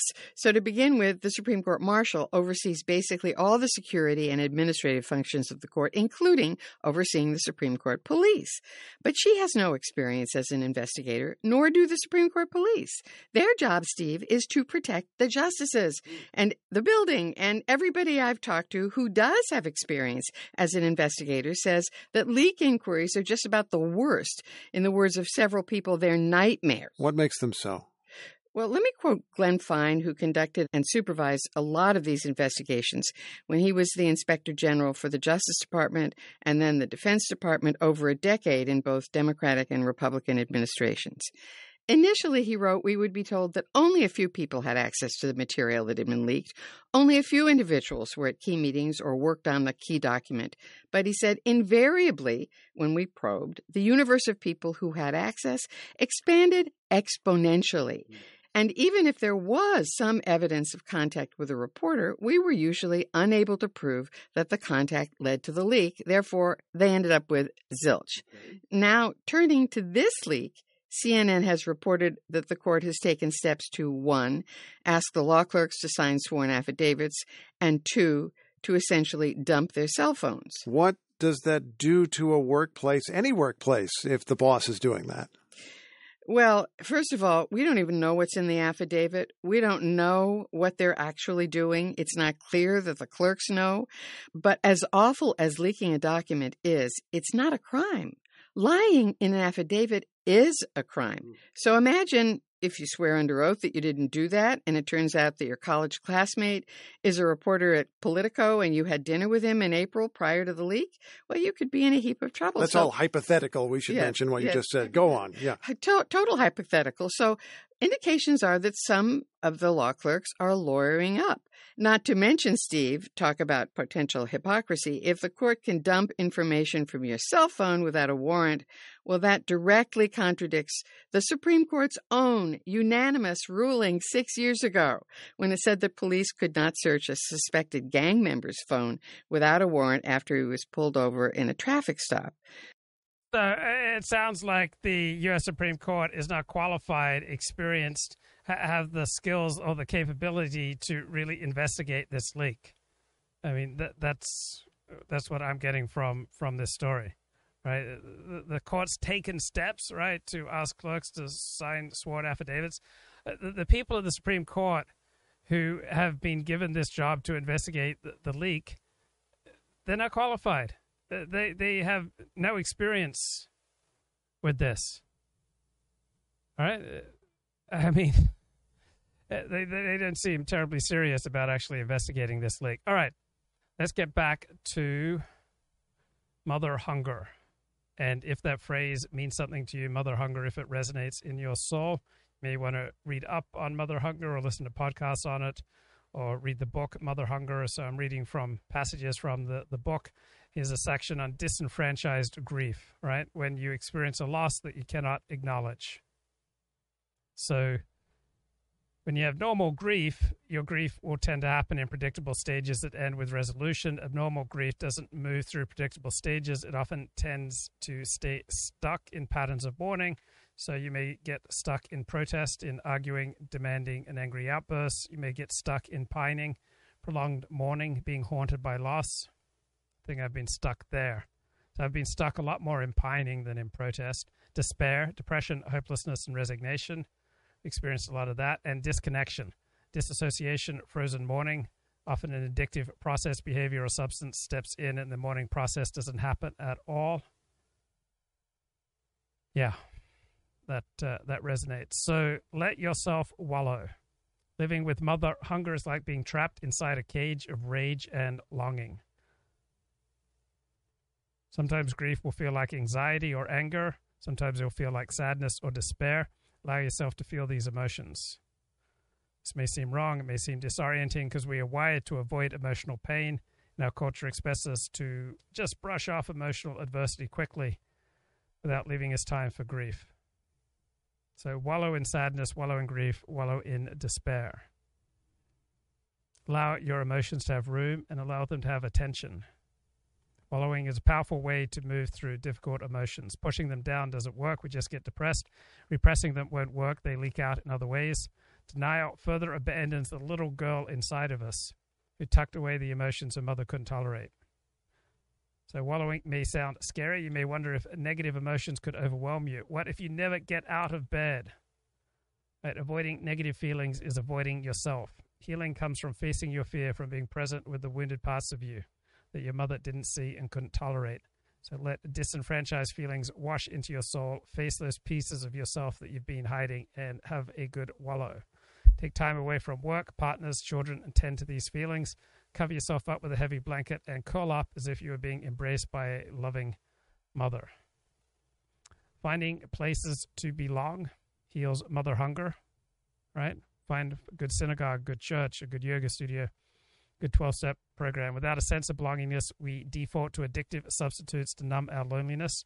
Now, loneliness may seem safer than risking connection. Finding a place where you have temporary relief from your own thinking is an essential piece of healing. I found a lot of joy from belonging to a dog park, even though I don't have a dog. So finding a place to belong sounds much easier than it is. You've probably tried. Sometimes a mother's behavior and a lack of remorse is so painful that it requires you to at least temporarily separate from your mother. Maybe you need a celestial mother. What would an ideal mother be like? Look for inspiration. And then EMDR, I've done that. Eye movement desensitization and reprocessing. And there's long-term relational trauma. When the body has been a battleground, disorganized attachment patterns are enduring. Earning security requires more effort than healing milder forms of mother hunger. So focus on the disorganized attachment rather than the trauma. Then we need closure. So how do we reclaim damaged dreams and goals? Think of 4 of your most significant achievements to date. What are you most proud of accomplishing? What are 4 ways that you like to express your creativity? What gives your life meaning? List 4 things that get you out of bed in the morning. Think of 7 words to describe yourself, such as funny, pretty, resilient, creative. Think of 7 things that you like to do and that give you a sense of purpose and meaning. Pick your top 3 descriptive words. Strong, pretty, persistent, funny, quiet, intelligent. Pick your 3 favorite activities. And let's put it all together. For example, I am a funny, persistent, and pretty so that I can read, cook, and knit. All right, think of this as your internal compass for life. This can provide guidance for your choices and decisions. How much of your day-to-day life reflects this statement? 10%, 30%, 60%. What can you do to increase this statement? The more of your life reflects who you really are, the less you need to fill the emptiness with unhealthy behaviors or with unhealthy people. He appeared in an interview with Chris White and also on the Optimistic American podcast. Well, I think China is sort of caught between 2 different strategies. On the one hand, China wants to back its ally, Russia, because they share a common interest in beating back the international order that the United States and its allies play a leading role in. On the other hand, China benefits a lot more from that order than Russia does. I mean, Russia is naturally a disruptor. When it disrupts the international system, oil prices go up, and that typically has benefited Russia. For China, it's a major commodities importer. It's a major export-driven economy. And so it has to worry about the total collapse of the system. And so I think you're seeing these 2 competing interests playing out in China, where on the one hand, China behind the scenes is basically parroting Russian propaganda, how this is all the West's fault, to kind of maintain that narrative about why this existing order is pernicious. On the other hand, Chinese banks have been going out of their way to not blatantly violate the sanctions against Russia. You've had the Chinese Ministry of Foreign Affairs issue multiple statements basically trying to say, look, we're going to be an honest broker here and we want peace, et cetera. So you see these competing interests, and I think China is trying to walk a fine line between wanting to prop Russia up, but not in such an egregiously obvious way as to invite blowback on China. And to undermine a broader order that it still depends on in various aspects for its own continued rise. The U.S. economic and military lead over other countries, and in particular over China, is much larger than most people think. And then the second argument is that the United States actually has the best prospects to continue to build up its wealth and power in the coming decades than any of the other major powers. The things that drive long-term economic growth and military success, the United States just has a number of benefits that other countries don't have. So you have a big lead and the best prospects. That doesn't mean the United States doesn't confront threats from other countries. It doesn't mean that we can't screw it up. But we have a very strong hand, and so we just have to focus on playing that hand well. Over at the Hoover Institute, H.R. McMasters and Neil Ferguson were joined by Victor Davis Hanson, who talked to them about American agriculture, economics, and the Ukraine. And because of fish concerns, environmental concerns, oxygenation in the Delta, we're letting water, as I speak, go out to the Pacific Ocean and not go into, say, San Luis Reservoir. It's partly that we're in a drought. We have now, since December, we've had some record low months as far as precipitation. We had a pretty good May, but it wasn't enough. And so what's happening now is all over the state, people are drawing water, pumping, and they're not getting any irrigation deliveries whatsoever. The California Water Project that started out as agricultural for the most part is now almost entirely municipal. So when you go by I-5 and you see that aqueduct, it's going to San Jose, it's going to Santa Barbara, it's going to San Luis Obispo, then it goes over into Pyramid Lake to LA, but there's not anything being diverted for agriculture. All of that land on the side east of I-5 as you go from the Bay Area to LA is going to revert back to row crop, whether that's cotton or wheat, and that would mean that each year if there's not water, then they won't plant. This problem now is if there's not water, they lose $20,000 an acre in investment. The trees will die. And I think they're going to, if you go by there in certain places, you'll see whole blocks of almonds. They're either dead or they're being ground up and then removed. Yep. Or there'll be orchards where they'll say, you know what, this is the most productive part of I'll put all my water over here and cut off over there. All in all, I think we're headed to, a historic correction in the midterms in November. And it'll be interesting to see I'm not sure Trump is going to run again. I think he's worried about his age. I think he's worried about health issues. I think he's going to wait and put his finger in the wind and see how things are. But there's something out there. I can't quite put my finger on it. It's not anti-Trump. It's just thank you, Trump, for refashioning the Republican Party in a more inclusive fashion with issues that matter. But maybe we can have somebody younger without the chaos. I think that's the message. Everybody, I think, supports the idea of helping Ukraine, but there is a golden mean there. When you're just eliminating debate, basically, and rushing through $40 billion, and you have people like Colonel Vindman talking about offensive operations inside Russia, people are forgetting that this is the first land war in history in which a nuclear power is directly involved on the European continent. It's never happened before. And the idea that we have some zealots that want, no-fly zones. So there's going to be a situation where at some point, the Ukrainians, I think, because of they're drawing on a billion-person NATO, and it's a lot of resources and weaponry, and for some reason, thank God, the Russians are not hitting those supply lines as they come across the border. They're not able to, or they're not doing it. But as Ukraine gets stronger and stronger, and there's internal divisions inside Russia that I think are going to start to appear, they're going to have an existential question about these predominantly Russian-speaking borderlands that were illegally acquired by Putin. They'll probably at some point be able to make some pretty good progress. And then they're going to have a problem. And that is they keep going across the border and saying God did this or something and attack Russia. And if you've got a nuclear power involved in a land war controlled by somebody who is pretty ill, and you're conducting operations to limit his aggression, but inside Russian territory, and you're doing it through U.S. intelligence, and you have people in the U.S. intelligence community that are leaking that they're bragging about taking out and assassinating generals, then you're getting to a situation in which you're really upping the ante. We've never been in that situation before. I mean, nobody, I don't care who they are, knows what the consequences of that is going to be. Finally, in an hour-long interview with Peter Zeihan, Peter was asked what he thought about Ray Dalio's new book on the changing world order. I would say that in Dalio's first big interview on his book, he showed his cards. He said one of the reasons he's so impressed by China is because he's put most of his money there, and that's the end of the story as far as I'm concerned. Ouch. There goes our dream of seeing a Ray Dalio versus Peter Zeihan debate anytime soon. He covered a lot of the same old territory, but the best bits were him drilling into details about the supply chains of green tech, the iPhone, and why the US Navy is still the most powerful. Think about what makes a modern iPhone possible. You have copper from Chile. You've got wiring that's done in Malaysia. You've got computer chips that are designed in the United States and fabricated in Taiwan. You have a case that's probably made in China. You have a camera system from Japan, and so on and so on. The economy of the whole, of the entire single global network, enables countries at different labor points, at different price points, at different skill sets to all collaborate on a single supply chain to make an end product. And whenever you break a system apart into so many different constituent pieces, each individual step of that process is able to maximize their economic utility and performance. Those economies of scale, that geography of success, is one of the whole. But if you start breaking that down for reasons cultural or moral or economic or trade or labor, you have access to fewer and fewer places to manufacture those inputs.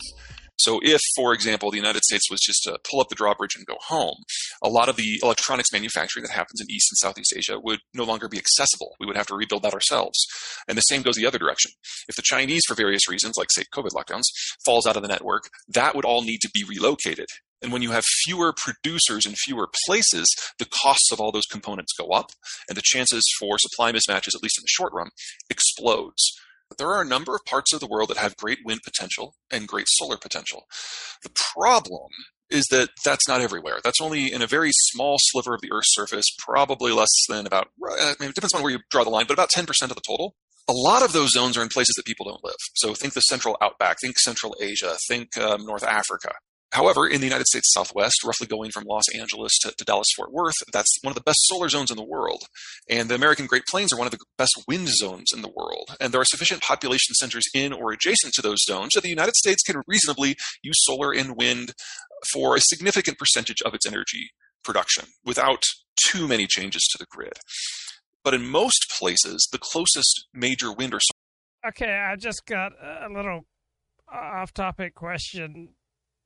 I'm really just asking this for a friend. I mean, let's say you know a woman with beautiful breasts, and she's beautiful inside and out. We're talking lovely person, lovely midot, like she's an Eshet Chayil, she's a righteous woman, she's a good woman, she's a kind woman, she's a loving woman. The downside is that she's been fairly generous with her favors to many of your friends. So would you be able to look past that and see her as a real treasure and feel proud to have her on your arm if, say, 6 of your friends had burned her? And I'm talking about a good, loving woman. It's just that she's been a little too loving, a little too generous with her favors. I don't know. It would bother me. Like, I got one friend, anyway, he tells me he's particularly well endowed, and like I was completely infatuated with this woman, and to find out that he'd been there before me, and that I was plowing a furrow that he'd already excavated, like in much greater depth and width than I would. It kind of reduced my infatuation, but I haven't been such a saint. I haven't been stingy with my favors. Like I've spread my favors pretty far and wide. I've been very generous with my love. I mean, I've allowed quite a large number of women to enjoy the genuine Luke Ford experience. Usually I haven't even charged them for it. So who am I to judge this woman? I mean, theoretical woman who's like a woman that my friend's wondering about. Like with beautiful breasts, like dresses well, like good moral character. Like the only downside is that she's been particularly generous with a lot of your friends in sharing of herself. And I don't know. I wouldn't feel comfortable going to a shul where like half a dozen guys had burned my wife. I wouldn't feel great going to a party where, there are 3 guys there who've all burned my wife. I mean, maybe I'm just revealing my insecurities. So for me, ideally, the number of men that my future wife will have been with is 0. Then I'm not an unreasonable man. Like, I understand that, let's say she's a 30-year-old woman that she's probably been with, 1 guy, possibly 2 guys before me. But if we get into double figures, if she's boned half a dozen of my friends, I'm sorry, ladies. I'm a magnanimous guy. I'm a generous guy. I'm a big-hearted guy. I try to keep my eye on the prize. I think about what's most important. But if you bang half a dozen of my friends, I just don't think we're going to get married. Love is love, bro. Men like to plow the field first. You'd keep your distance. She will instruct you on how your bro did it. And yeah, maybe I can pick up tips for her. We are all Ukrainians now. I mean, would this bother you? Or are you able to transcend that and just, like, it's her soul, right? It's her soul that really, really matters. You were revealing your age. They are having orgies in high school. What if you really loved a girl and say she'd only been with 2 guys in her life, but she'd been with those 2 guys at the same time? I mean, isn't that the movie Chasing Amy? That would bother me. Like, let's say, I meet this wonderful woman. She's got a PhD in philosophy. She dresses well. She's got a nice figure, comes from a good family. She's only been with 2 guys in her life, but she was with those 2 guys at the same time. That would skeeve me out. Like, I don't know. I don't know about you. I don't want to marry double penetration nation. And, like, I am the Charles Krauthammer of double penetration. I'm the Tucker Carlson of the lesbian gangbang. I'm the George Will of the blowjob compilation. But that was just work. That was just journalism. I couldn't actually imagine like having a relationship or marrying someone who participated in double penetration. I don't think I could ever like get that out of my head. And let's say great girl, wonderful girl, good family, but she'd had jungle fever. She'd like to take a walk on the wild side. I mean, I don't see race personally. I don't notice color, but I mean, you're probably a racist. Like, would that bother you if she dated, 3 black guys? I mean, it wouldn't bother me. I'd be proud that I knew that my girl wouldn't be racist. But the liberal Jewish women I knew, they'd often dated black felons, and they said they'd rather date a felon than date a Republican. And so they didn't understand how they were dating me, and they just attributed it to their depression. They figured, I'm kind of hitting rock bottom. I must be really depressed if I'm ending up with 40.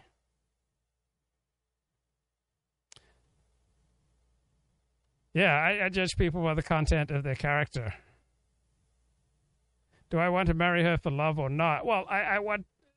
Love is just a component of marriage. I'd want to marry someone who's compatible with the Orthodox Jewish way of life. I'm not going to marry someone who's not compatible with that.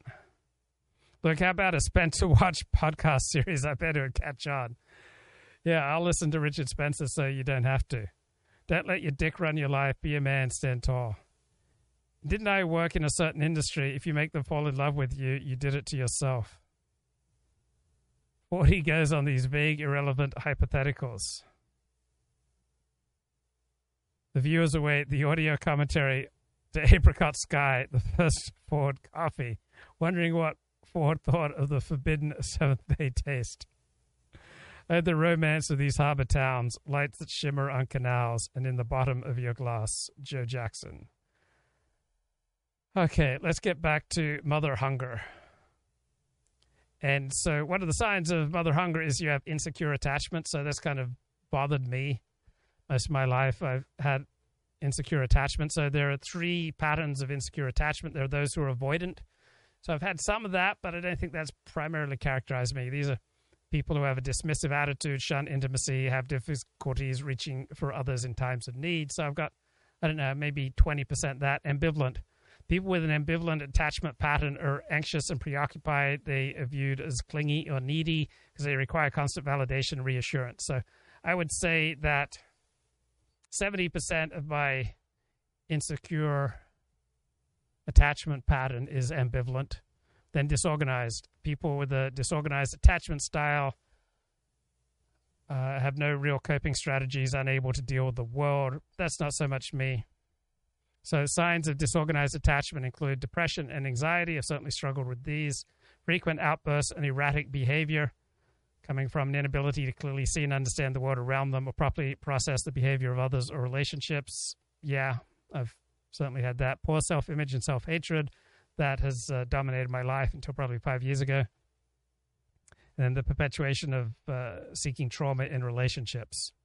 So I would not tend to bond with healthy women, because obviously healthy women were going to bond with me.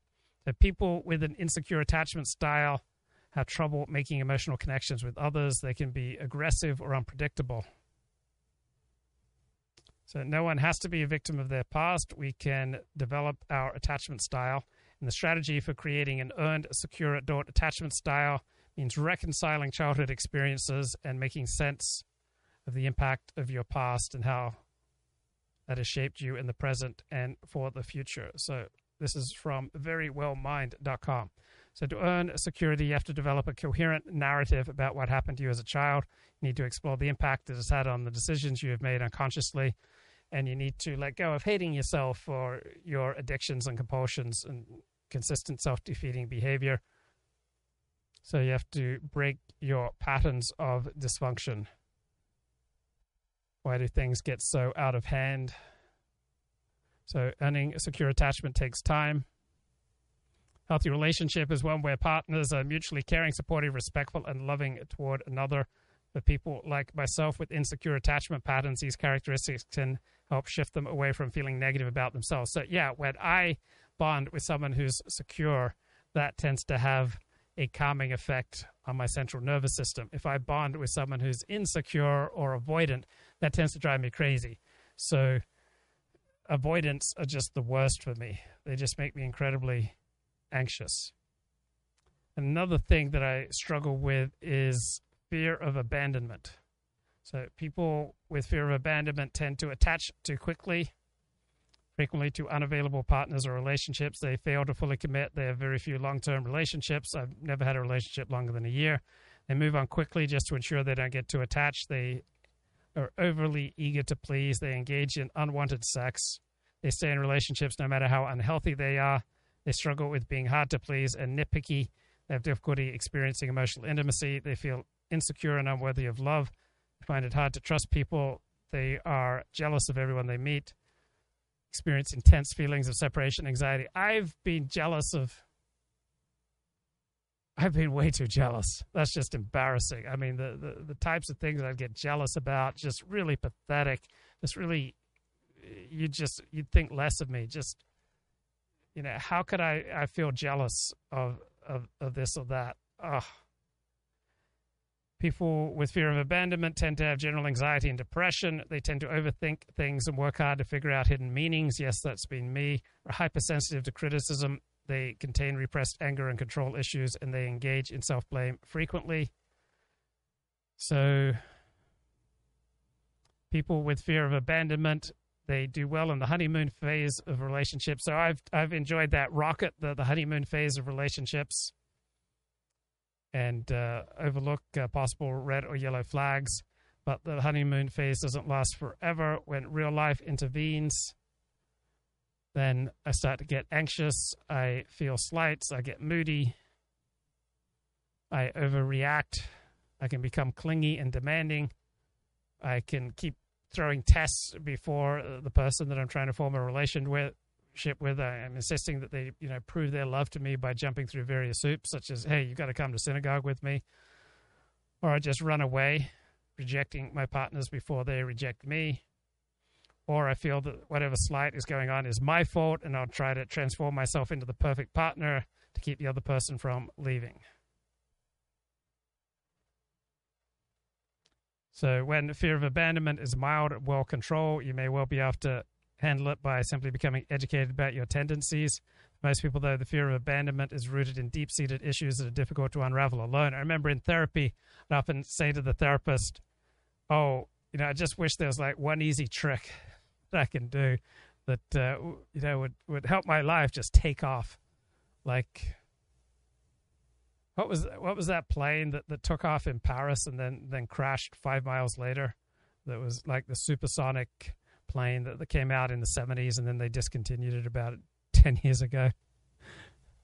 But I just wanted that one easy trick, and my therapist would encourage me to go for the deeper slow change. The people with a fear of abandonment state, they never felt like they had a tribe when they were growing up. So people with fear of abandonment may very well be attracted to Orthodox Judaism or a cult or some way of getting connected to a tribe. It's important to surround yourself with other like-minded individuals like I'm doing right now. Make a list of your current hobbies, passions, and dreams. Find others who share your interests. Not everyone who shares your interests will become a close friend, but sharing hobbies and dreams are excellent stepping stones toward building a solid support network. Working on your passions helps you to build self-confidence and the belief that you are strong enough to cope with whatever life throws your way. Solar zones is a continent away. So the Europeans would have to go into the Sahara. The Chinese would have to go into the outback. And that's just not feasible with today's technology. There's also the same problem of the whole versus the problem of the many when you look at the components that are necessary to make these systems work. We understand the agony of oil supply chains. You have to deal with Venezuela and Iran and Iraq and Russia. But if you want to go into wind and solar in a big way, you need to replace the oil supply chain with the supply chain in order to make the turbines and the panels. And that means you need Canada and Mexico and Brazil and Chile and Bolivia and Argentina and Italy and Romania and China and Australia and Malaysia and Indonesia and Sri Lanka and Kenya and Ethiopia and South Africa and, oh yes, still Russia. The complexity of the supply chains to build out today's green tech is an order of magnitude more complex than what exists for oil. So we're in this weird situation where... Yes, I was hoping that my love life would take off like the Concorde. We're moving away from the globalized system. And we'd like to have energy self-sufficiency. And by we, I mean every individual country. But it can't be done without the global system. And in the short term, we know we can't have globally available, inexpensive fossil fuel energy without Russia. But looking forward, we also can't do the green transition without Russia. What's the other side of the coin of globalization? When we made the world safe for civilian maritime traffic, any country that wanted to play could play in any way that they wanted to. And so countries wouldn't have to simply follow the same template. Before globalization, if you wanted your population to have food, you had to grow it yourself. If you wanted to have a manufacturing system, you had to do it yourself. And you had to protect it and not integrate with potential rivals or even countries that were friendly. Because if there was a conflict, even if you weren't involved, you could see your entire supply system break down, and that would be catastrophic. Globalization did away with that lack of network, and we finally got to a situation where any country could play in any way. One of the reasons why ships are getting bigger is because at the height of globalization, it was all about efficiency. So every time you roughly double the size of a ship, its fuel needs, its operational costs per unit of items to be transferred drops by roughly 20%. So if you double, and you eventually get to one of those super container ships that can handle 30,000 containers at the same time, your per unit operating cost is going to be less than a quarter of what it was for the smaller ships. Also, bigger ships can hold more fuel. They can sail further. Well, that only works if you have the economies of scale, both in production and consumption, to justify ships of that size. And we have had that until recently. But now as we break down the system, having large, slow-moving vessels no longer makes sense for systems where we're going to have more co-location between production and consumption. And if you go from larger ships to smaller ships, they're not going to have the range. So everything that is inhibiting manufacturing or mass production or safety on the seas is going to force ships to get smaller and faster and not sail as far. And that alone is enough to break global economies of scale. The U.S. Navy of the day is designed for the high globalization era. It's not so much that we've got fewer ships. Okay, I think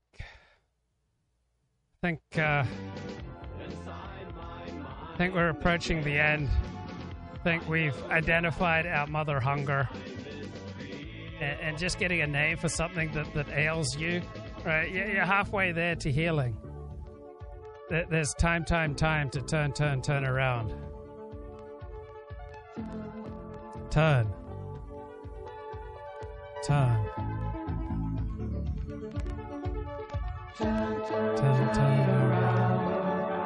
Put your feet back on the ground. With your heart back in the sky. When I look back on my first cup of coffee, I was 27 years of age. Not till this movie did I ever have a cup of coffee. I turned my back on my Seventh-day Adventist upbringing. There we are, at the back of my 1977 Datsun station wagon. Change the times. Change the times.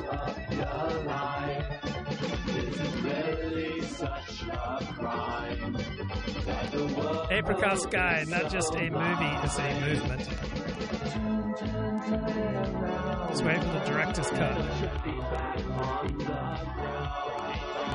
In HD. Just imagine what this would look like in HD. I mean, it would just smack you around. man. I was very generous with my favors in the back of that Dustin station wagon.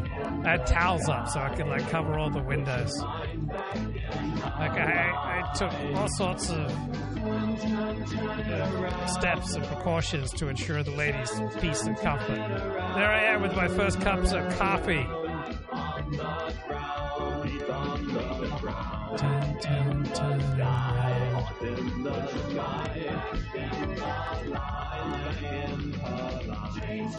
Change the times. Change the signs.